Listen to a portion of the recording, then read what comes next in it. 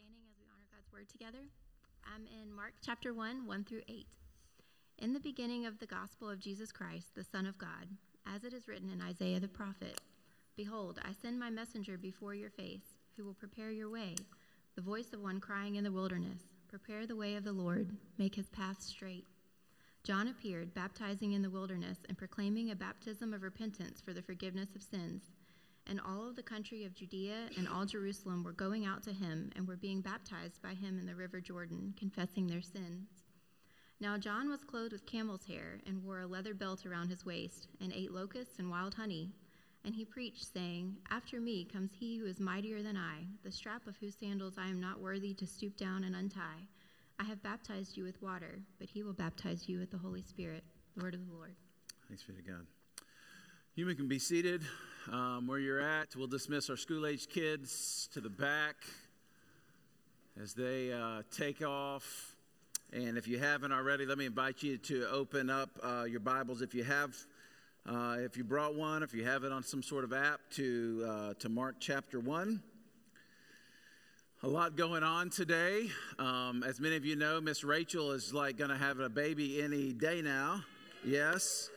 And so everybody is on baby duty. There's several contingency plans in place. We're wondering, is it today? Is it today? So y'all be praying for her and Tim. Exciting times. Tonight's also our team night event. And let me just prepare you for some of what's in store there. I was talking to CJ this morning, and he was like, "I can't wait to see the new space and see what color the drums are."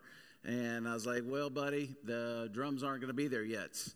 Because, the drums that we have will be the ones we bring with us. This is the pre-renovated space, so don't get your hopes up real high. It looks like a combination of all the things it's been before. It's what it's going to be. So there's a little bit of baseball-looking theme going in there with some of the colors, and a fish restaurant, and a bingo hall, and honky-tonk dancing, and whatever else it was before then. It's been a lot of things.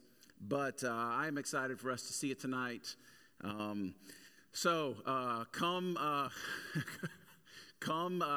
flexible with the space and even the parking. We're going to try to have some people out there directing you where to park.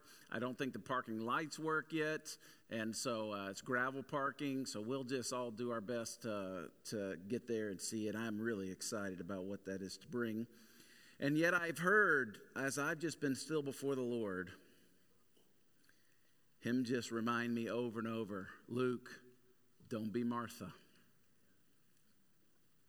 I have this tendency to be a doer. And I like to be a doer, and I like to get things done. And I like to hang around people who get things done. And a lot of our staff, as a reflection of that, we're people who like to get things done. But if we get a lot done, and we miss the heart of Jesus, and we miss the voice of Jesus, then we've got a lot of things done in vain. And so I do not want us to have that posture. So I want us to come eager in this next season. I want us to be sensitive to the leading of the Spirit. And I want us to hear from Him. We're going to start tonight at 5 o'clock. We have 140 chairs that are there. So you might bring an extra soccer chair if you have one, or a camping chair, or any kind of chair you can throw in the back of your car. And if we run out, then we'll just, sit on the floor. We'll figure it out. Let me pray for us real quickly as we jump into Mark's gospel. God, I pray that you would speak to us from your word. Help us to see Jesus through the word of God. Holy Spirit, as you shine the light on Jesus, you show us what it's like to know who the Father is. So help us to see you clearly, and help us to conform our life to your life. In Jesus' name, amen. We are jumping in the Gospel of Mark, and this is the last Gospel, really. They really even say Acts is the fifth Gospel. We've walked through the Gospel of Luke. We've walked through the Gospel of John. We walked through Acts of the Apostles. In our beginning days, we did about a 15 message section in Matthew's Gospel in basically year 1.5. And so we're going to look at Mark's Gospel. And I love it. I have just loved studying it. I encourage you to pick it up and read it with us. Mark is the first written account. Let me just kind of intro the book real quick, and then we'll get into kind of two real points today. Mark's the first written account of the life of Jesus. There were no written accounts that were publicly circulated of the life of Jesus for about 30 years after Jesus. No written accounts.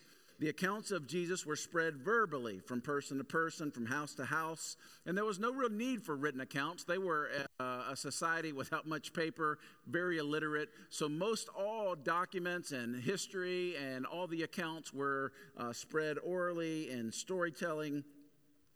And the reason that there was no real even need for a written account at that point is because there were very little errors or distortions, because there were so many eyewitnesses still around that could refute any exaggerations or distortions. In his letter to Corinth, Paul even mentions that there were as many as 500 people that saw Jesus resurrected. And so if you had questions, you went and talked to one of those 500 that had saw it. But even more than that, remember on more than one occasion, he fed more than 10,000 people on more than one occasion, and people saw him do miraculous things. He did not do these things in secret. But as those people, the first eyewitnesses, started dying off and the gospel started spreading outside of Jerusalem, Judea, a written account was needed.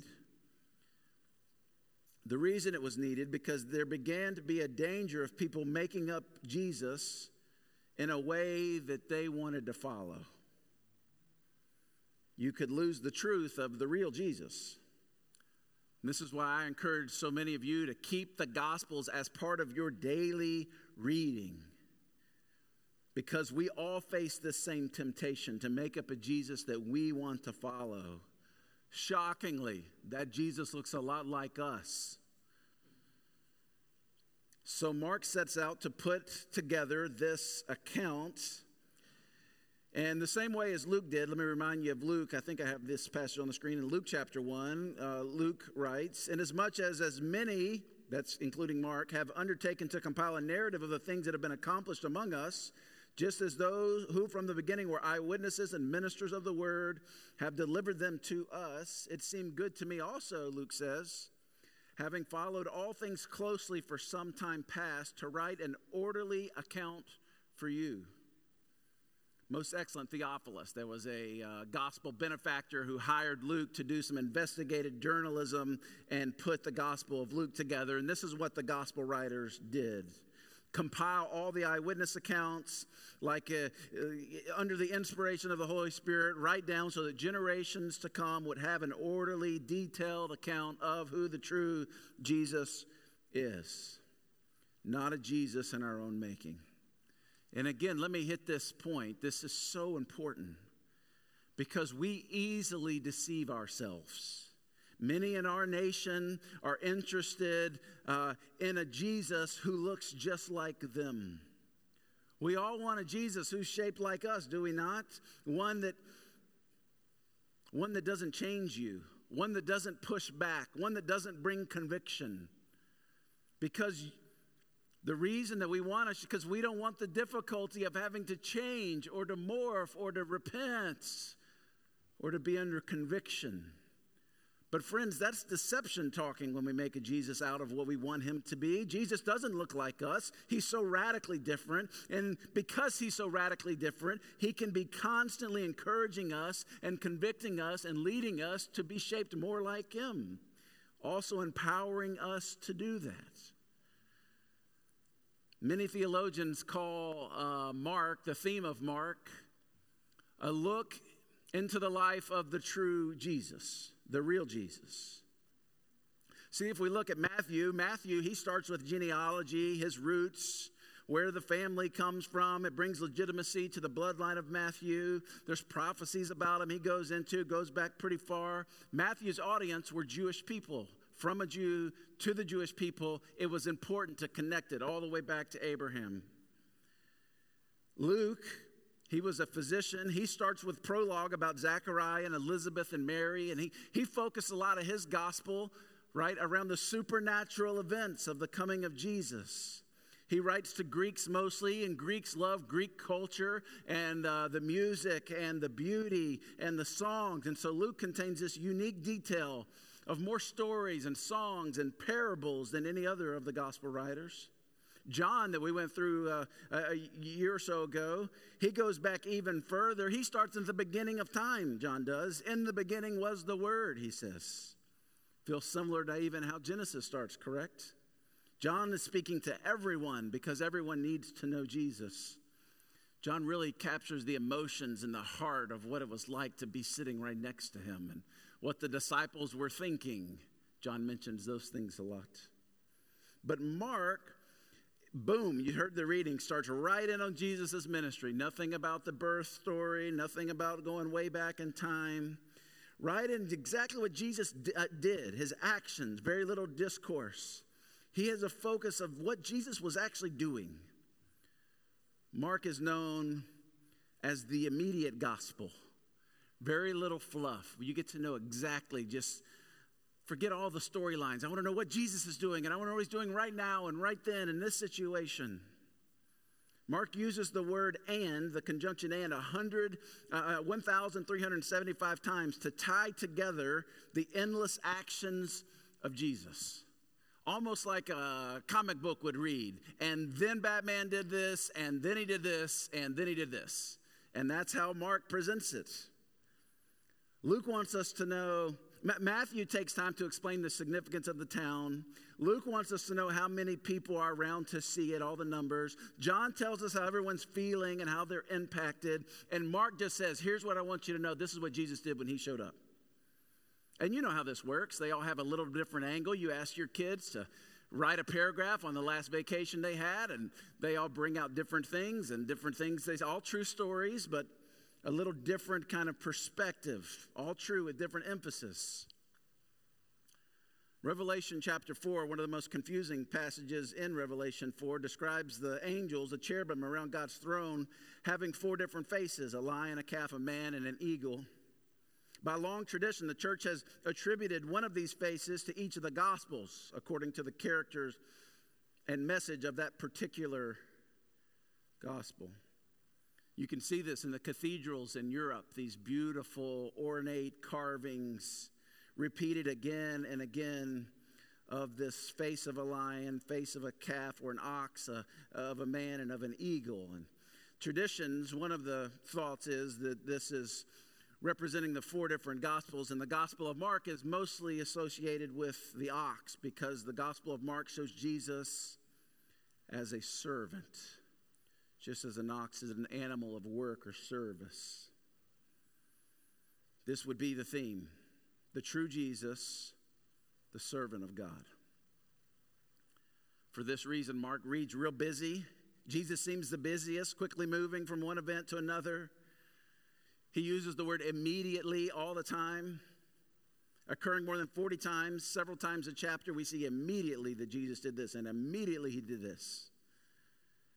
Jesus is busy meeting needs and busy being God's Messiah. Mark's gospel contains an emphasis on the deeds of Jesus more than the words. The gospel of Mark pictures Christ in action, minimum discord, maximum of doing. Well, Mark was not one of the disciples, so where did he get all this information? Certainly inspired through the Spirit, but a lot of theologians call the Gospel of Mark also the Gospel according to Peter, because Mark was a dear brother of Peter. Peter had firsthand knowledge of these things, and he passed them down to Mark. We also see that in his use of Aramaic phrases, his vivid detail of the eyewitness accounts.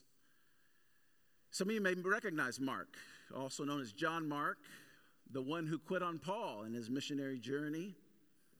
And this is true.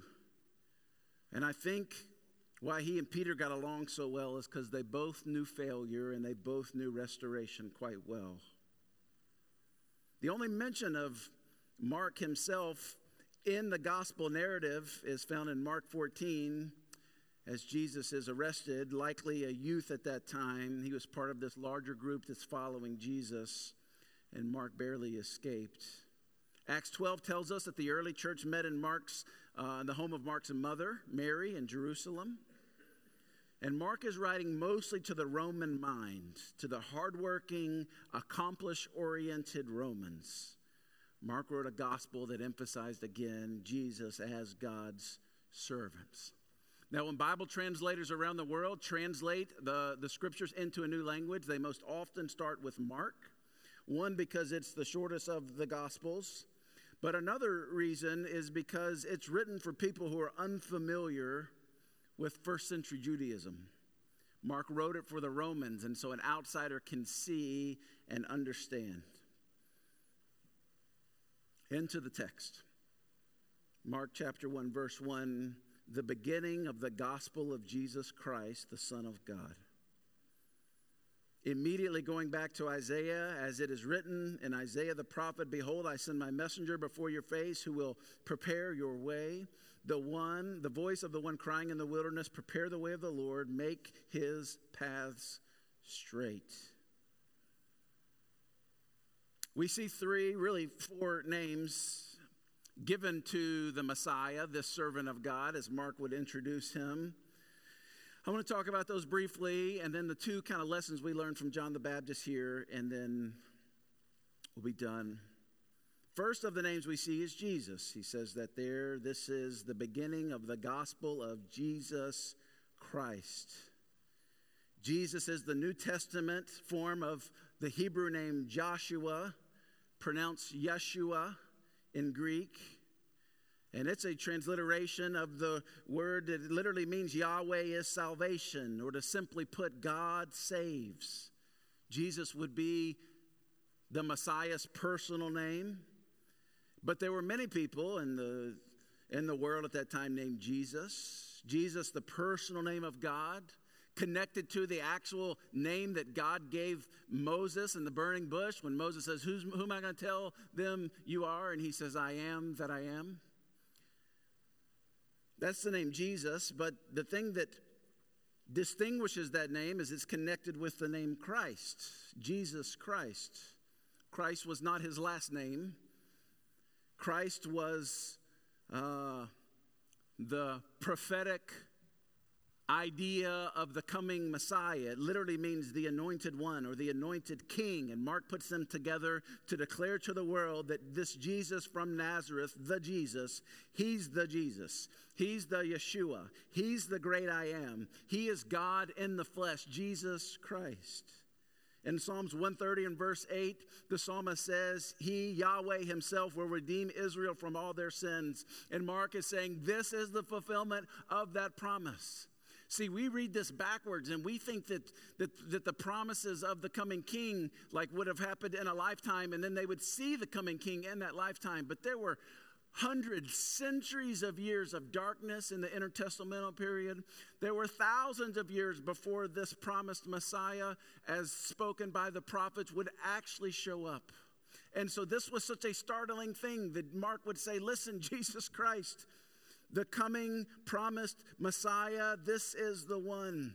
And this is the good news. That's what he says, the beginning of the gospel. Gospel literally means good news. Finally, it's good news because God not only said that he would redeem people from their sins, he is actually sending Jesus for this exact purpose. He's Jesus Christ, the Son of God. So much historical context. Remember, Mark is writing to the Romans. The Romans were under the rule of the Caesars, and he uses all of this Roman terminology that we have since read and have adopted into our scriptural narrative, especially as we get closer to Christmas. We think about these things as we read these stories. But this term, Son of God, has so much historical context.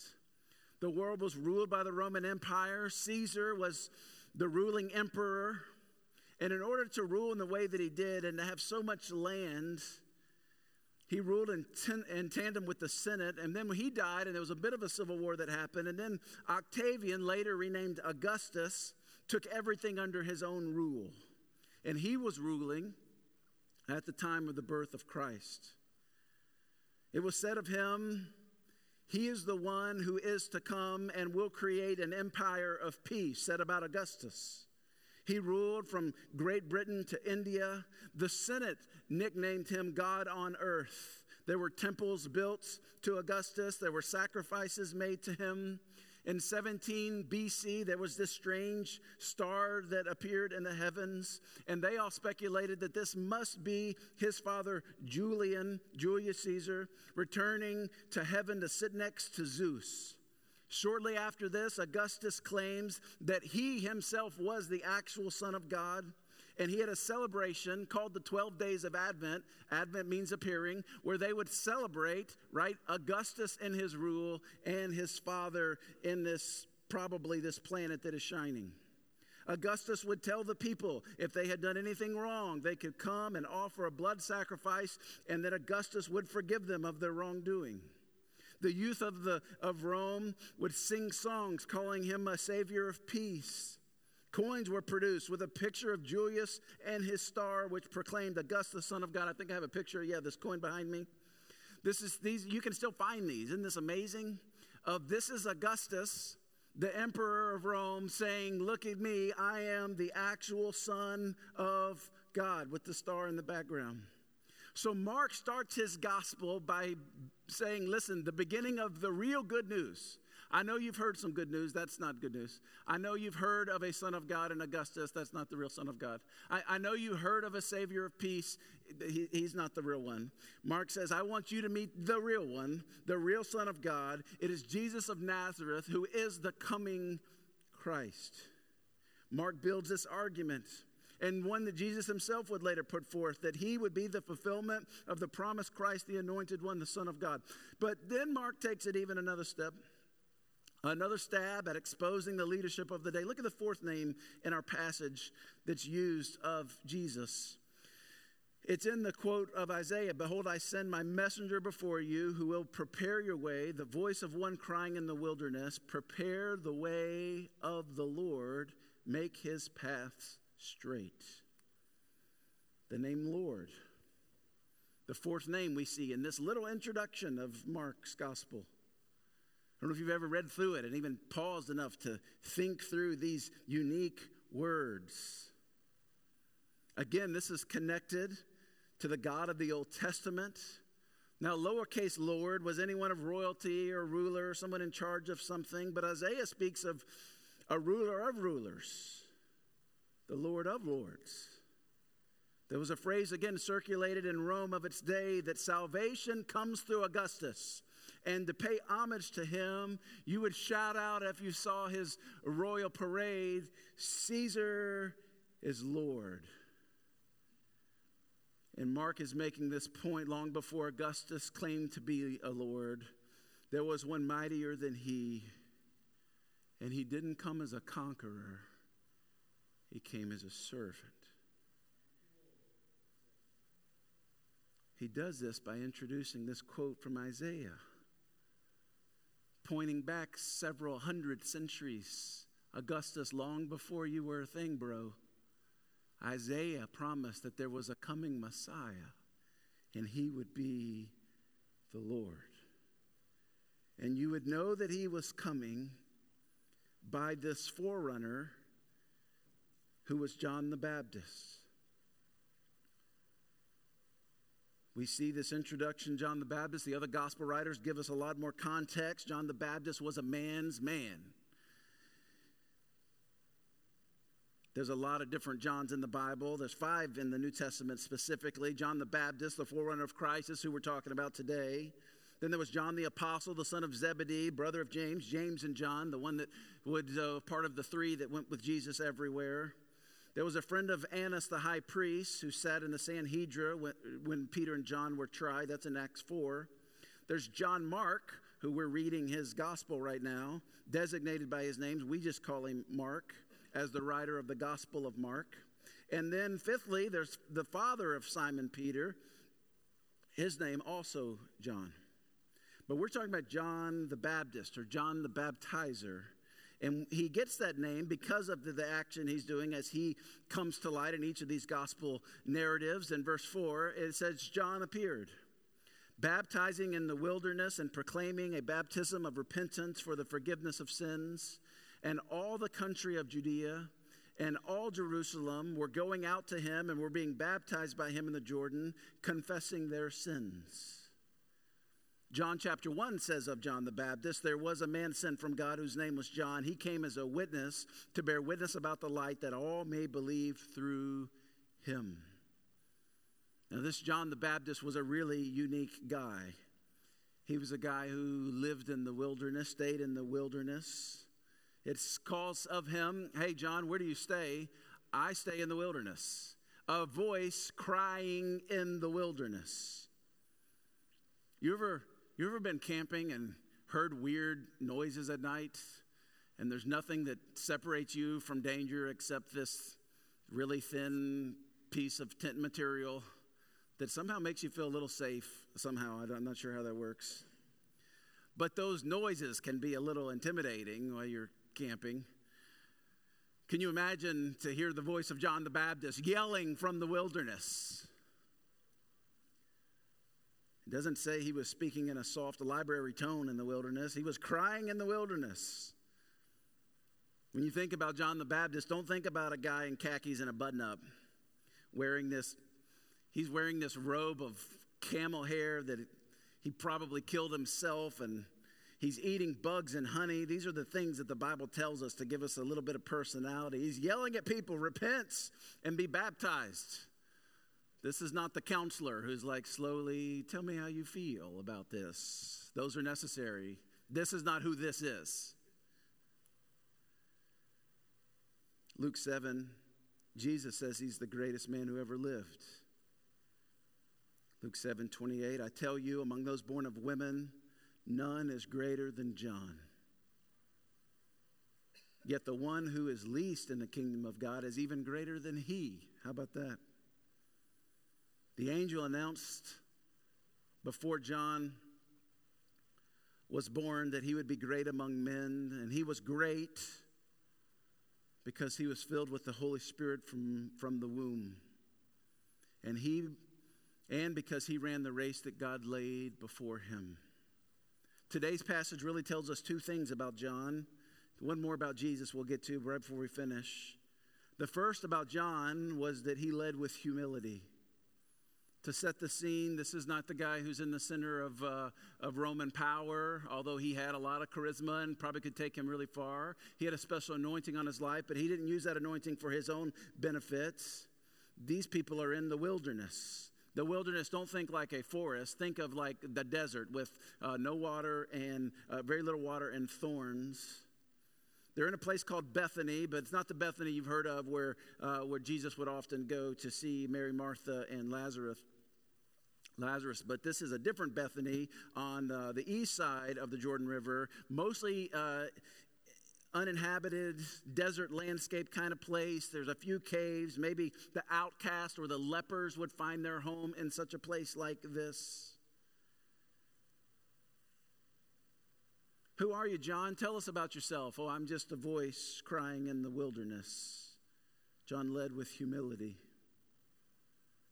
He's given the stage, but he takes the humble road. Not denying his gifts, not denying his prominent role in the ministry of Christ, certainly fulfilling that.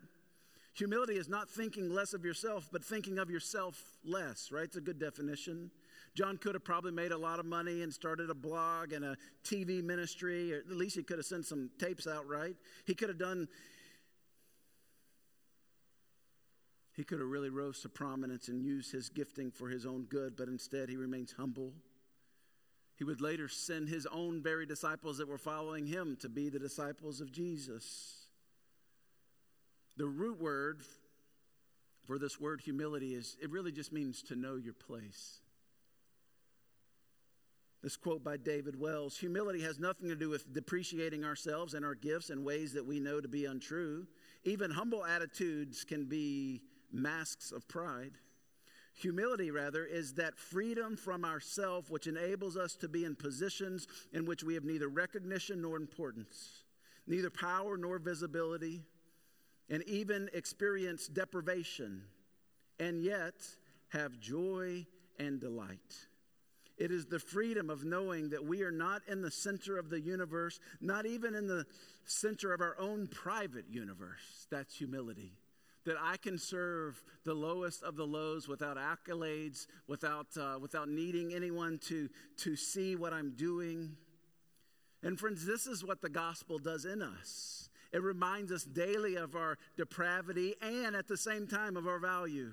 That our sin was so incredibly heinous that God himself had to leave heaven to die for us. But we, being the joy set before him, are so loved that he considered it a joy to do this. This is how the gospel works. This is how it changes us.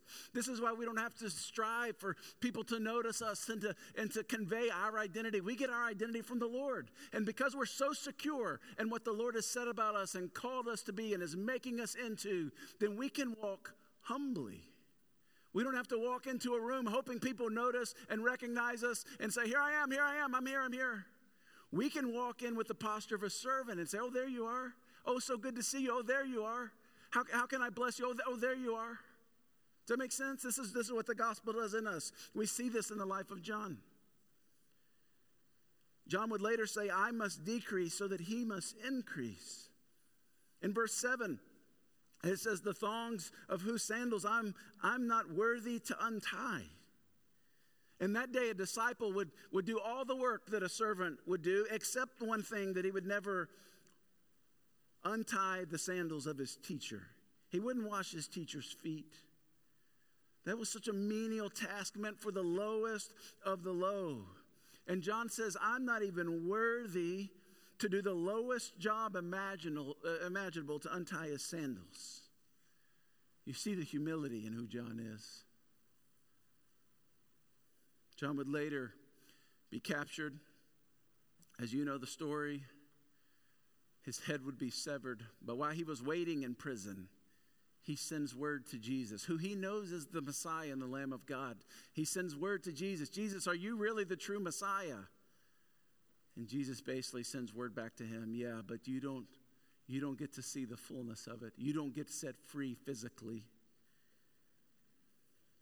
Second thing about John, this is my only other point, is that John pointed people to Jesus.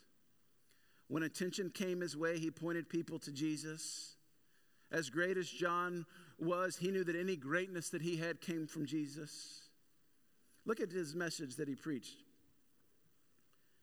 In verse 7 again, and he preached, this is his preaching point, this is his message. And he preached, saying, after me comes he who is mightier than I, the strap of whose sandals I'm not worthy to stoop down and untie.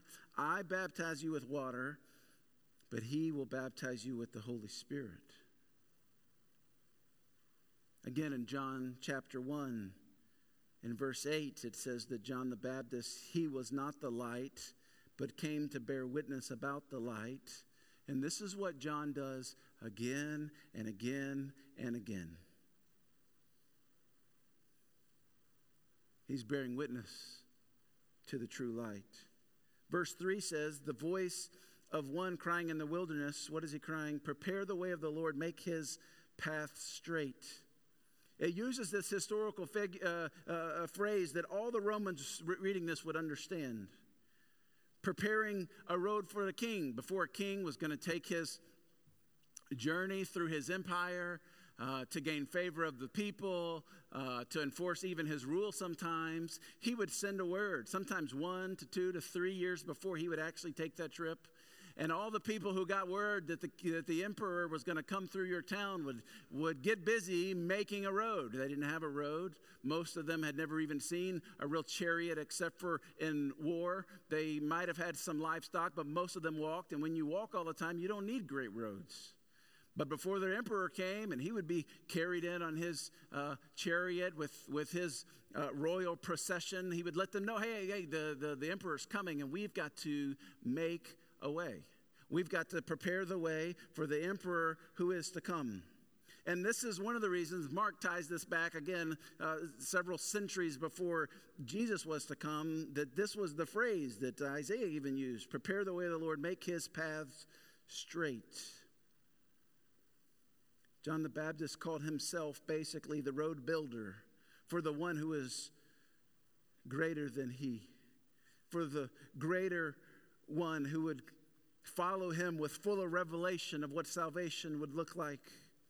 Isaiah 40 and verse 5 said that the glory of the Lord will be revealed and all mankind together will see it. This glory that that Isaiah is talking about, and the one that John the Baptist is pointing towards, this glory was revealed through the person of Jesus, of whom the writer of the Gospel of John said, "We have seen the glory of God."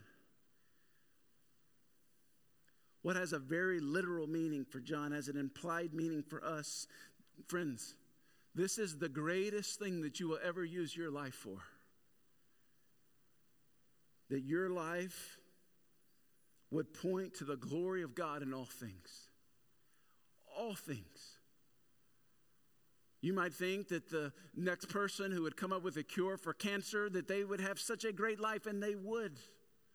But the greatest thing that chemist could do with his or her life is to point to Jesus and the glory of God in everything they do. This is what Paul says again and again. In everything you do, you should point. Your life should be one that points, that mirrors the glory of God to the watching world in everything you do, and how you do your job, and how you raise your family, and what kind of neighbor you are, and what kind of friend or son or daughter you are, and everything you do in your leisure time and recreation time and the sports teams you're on, and the way that you do your work, and the way that you forgive people, and the way that you're generous, on and on. Everything your hand touches, every place your body goes, everything we do with our life should be this huge billboard pointing to the glory of God in all things, not of ourselves. And what the psalmist says, "Not to us, O Lord."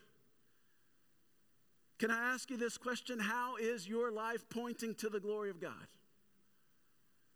Do your neighbors know it?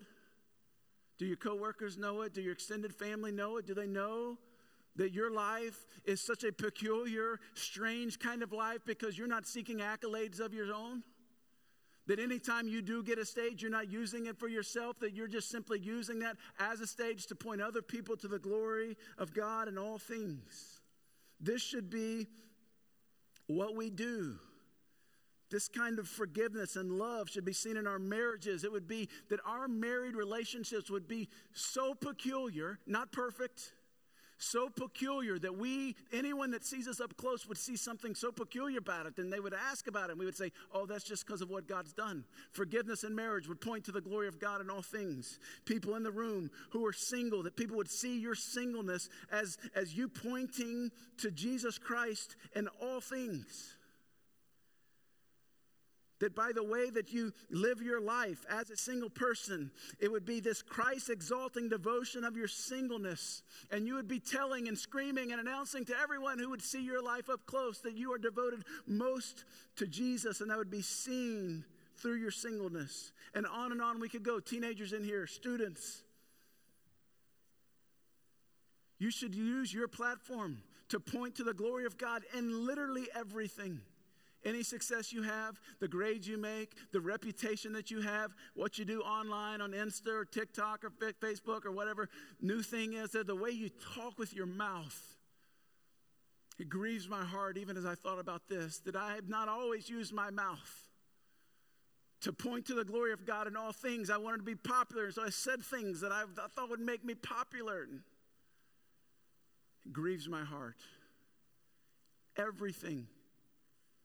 Students and kids, the way that you treat your parents should point to the glory of God in all things. Literally everything. On and on we could go. Students and teens and kids and wives and husbands and singles and empty nesters and grandparents and widows and widowers, that we would use the platforms that we have to point people to Jesus. Titus 2 says, so that in everything we may adorn the doctrine of God our Savior. That because people know us, they would think of the gospel as more beautiful and better news, gooder news than the good news, right? You know what one of the problems with our evangelistic efforts is most of us are not walking in the abundant life because we're too busy. We have filled so many things in our schedule, and so we're redlined in our life. And so when people meet us and they say, well, how you doing today? Oh, I'm busy. I'm overwhelmed. I've got so much on my plate. I'm barely catching a breath. And so then when we deal with anything difficult in our life, we're already redlined. We have no margin for forgiveness and mercy and grace and nuance and we're not hearing the voice of God because we're living our life this way. I mean, we got the thing redlined. And so one little thing kind of bumps us and we just blow up. Well, that doesn't adorn the gospel of Jesus Christ. It doesn't make it good news. You know what makes it good news? The fruit of the Spirit coming out of your life. To be a man or a woman or a teenager full of joy and peace and gentleness and kindness. That's what adorns the gospel as good news. Can I just warn you as your pastor that most of us lose track of this? In the whirlwind of our lives, in the bills to be paid and the kids to feed and the rent to pay, we make life about everything but the glory of God. We make it about our comfort and our career and our kids and our dreams. We make our life about all these things and we never walk or live in real peace or joy or lasting satisfaction. We were made by God to point to Him and glorify Him in literally everything that we do. And how we suffer and how we handle success and how we handle hard seasons and how we handle being mistreated. That there's a way to adorn the good news of Jesus, the gospel of Jesus, by pointing to His glory. And that's John's life. He said, don't look at me. This is not about me. It's about Jesus. Look at Jesus. And friends, when people get up close to your life, that's what should be the anthem ringing through your homes and in your cars and from your lips. It's not about me. Look at Jesus. Can I tell you about Jesus? Can I brag on Jesus? This is John's life. He's filled with the Holy Spirit from the womb. He yields to the Father's leading throughout the course of his life. So if the Father wants him to go here and not here, he follows the Father. He doesn't rebel. If the Father convicts him of sin, he repents. If the Father teaches him, he learns. If the Father corrects him, he changes. He's yielded. He's submitted to the Father. And that is John's life. And that is the call to the Christian life. It's a life like Jesus. John's life is a Jesus-like life. It's selfless, it's big, it's passionate, it's humble, it's truthful and bold. It suffers for the glory of God and the good of other people. A great life like John's is patterned after Jesus, empowered by the Spirit and led by the affectionate direction of our Father. And friends, this has been my prayer for you this week. I want greatness for you. Not greatness in the world's eyes, but in greatness in the eyes of Jesus. Not greatness for your own glory, but for the glory of Jesus. Not greatness for your own power, but greatness by the power of our great God, indwelt by the Holy Spirit, right? What a great, great insights the Scriptures give. And I'm so glad that we're Christians and we don't have to get up every day and say, Luke, you can do better. You can try harder. You can be great.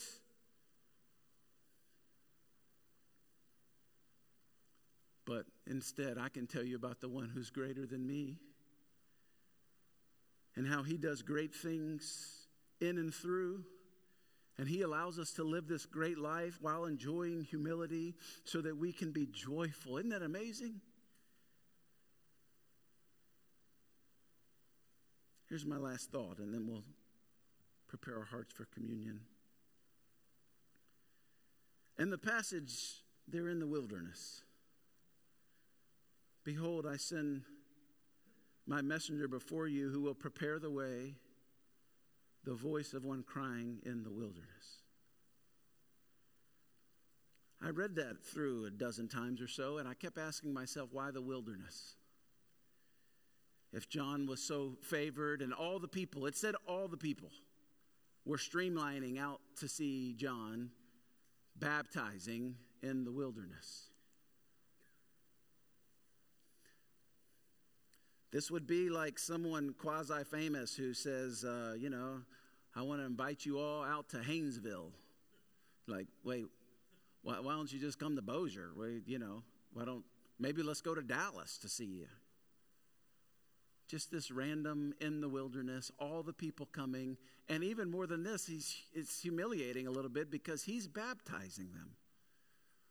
Now, a good Jew, and before they would go into the temple, they would have to ceremonial clean themselves, wash their hands. There's a special way to do it all the way down to the elbow. They would have to do that ceremonially so they could be clean before they entered in.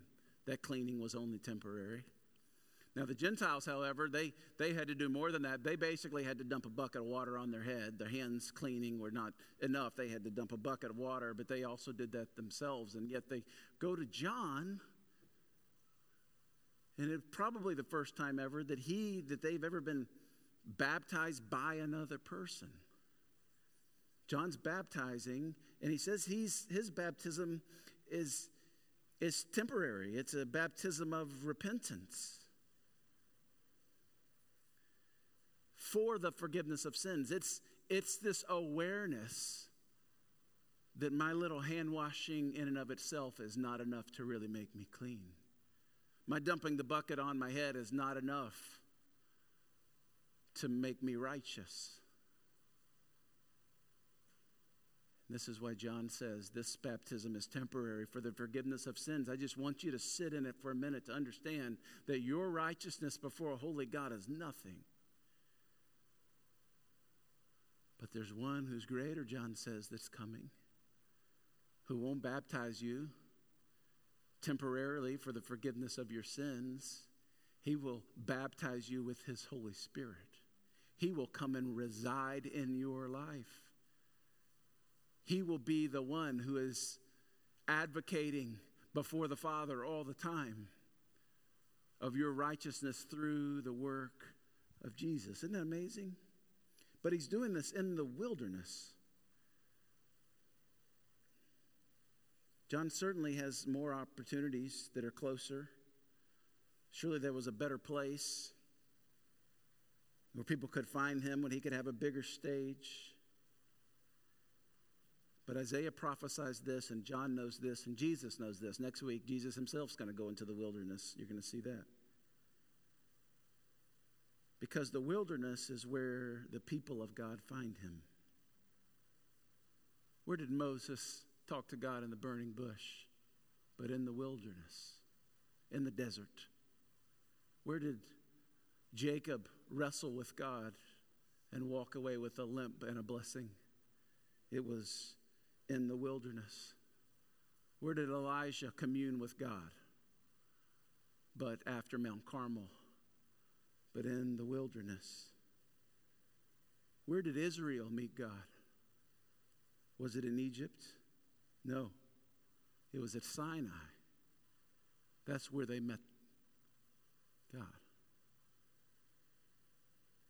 And then they spent 40 years wandering in that same wilderness so that they could know a God that provides, even when you're not killing it.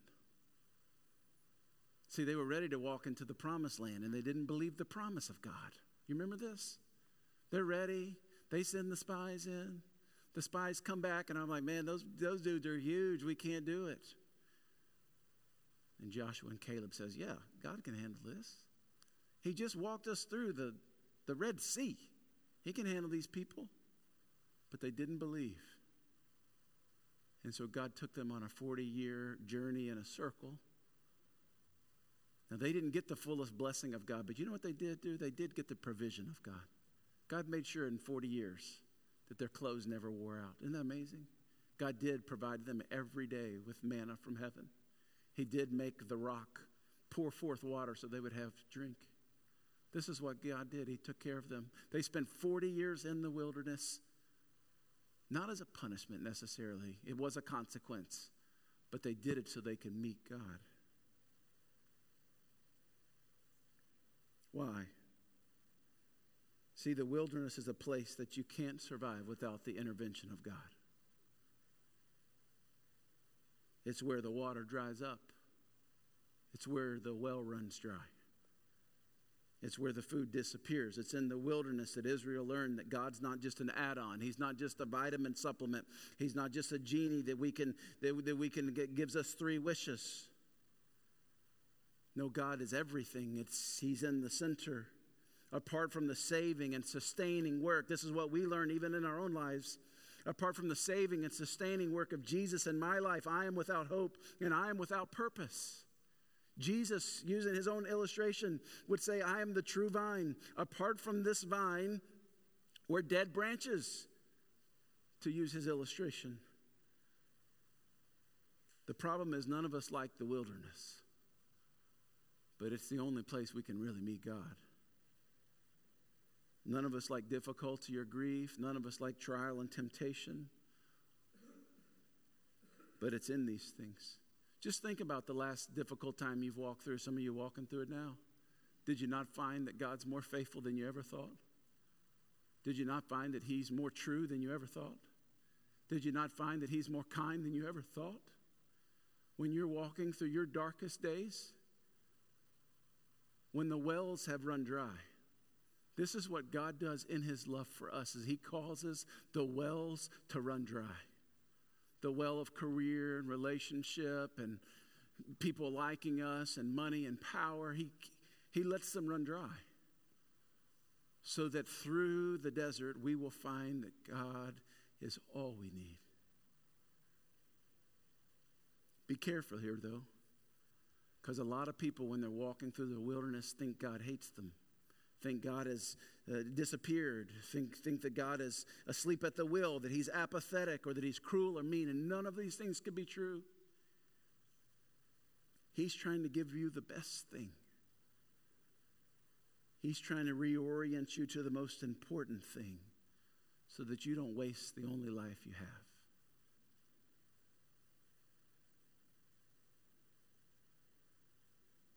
Tim Keller says it this way: Jesus went to the greatest desert and lost God so that we could walk through our little deserts and find him.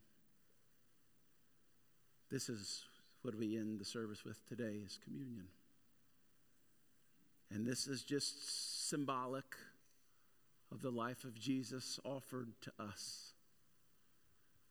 This is Jesus reminding us in this room, if you're walking through the desert and things look dark and even look hopeless, trust God. He is absolutely enough. For some of you, that you're running to lesser wells, and those wells aren't bringing up as much water as they used to.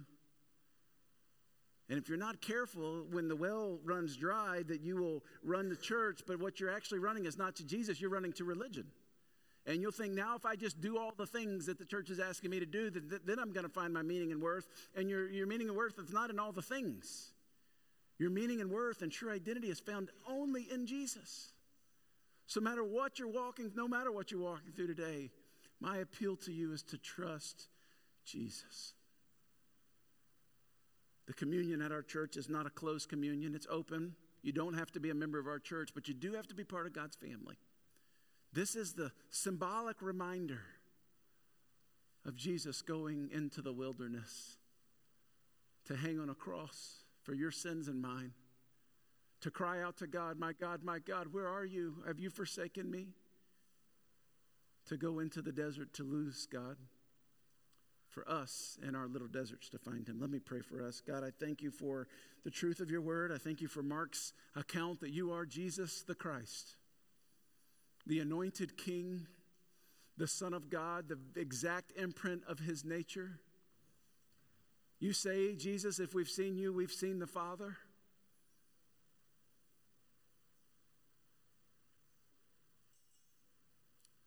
We're overwhelmed with gratitude and thanksgiving this morning for Jesus, of you walking that road to Calvary. Of you not looking for a shortcut, you not bowing out the easy way, but walking to Calvary to endure the greatest shame, a king on a cross. Kings sit in thrones, not on crosses. And yet you, as Isaiah says, as a sheep, silent before his shearer, you remain silent because you knew you weren't dying for your own sin, you were dying for mine. And in doing so, offer salvation to everyone who would turn to you to repent and believe. As we take this communion in a minute, Jesus, we thank you for your death, resurrection, ascension into heaven, and your promised return. And we eagerly await that day where you'll come back and give death and Satan its final blow. But in the in-between, help us to trust you. Help us to live our lives for your glory every day and in every way. It's in Jesus' name, amen. We have the prayer team in the back. I'll be in the back if you'd like to pray with someone. Our communion servers are here. We're going to sing a song of worship. But my encouragement to you is to listen for the voice of God this morning. Listen to what he says. Risk obeying him.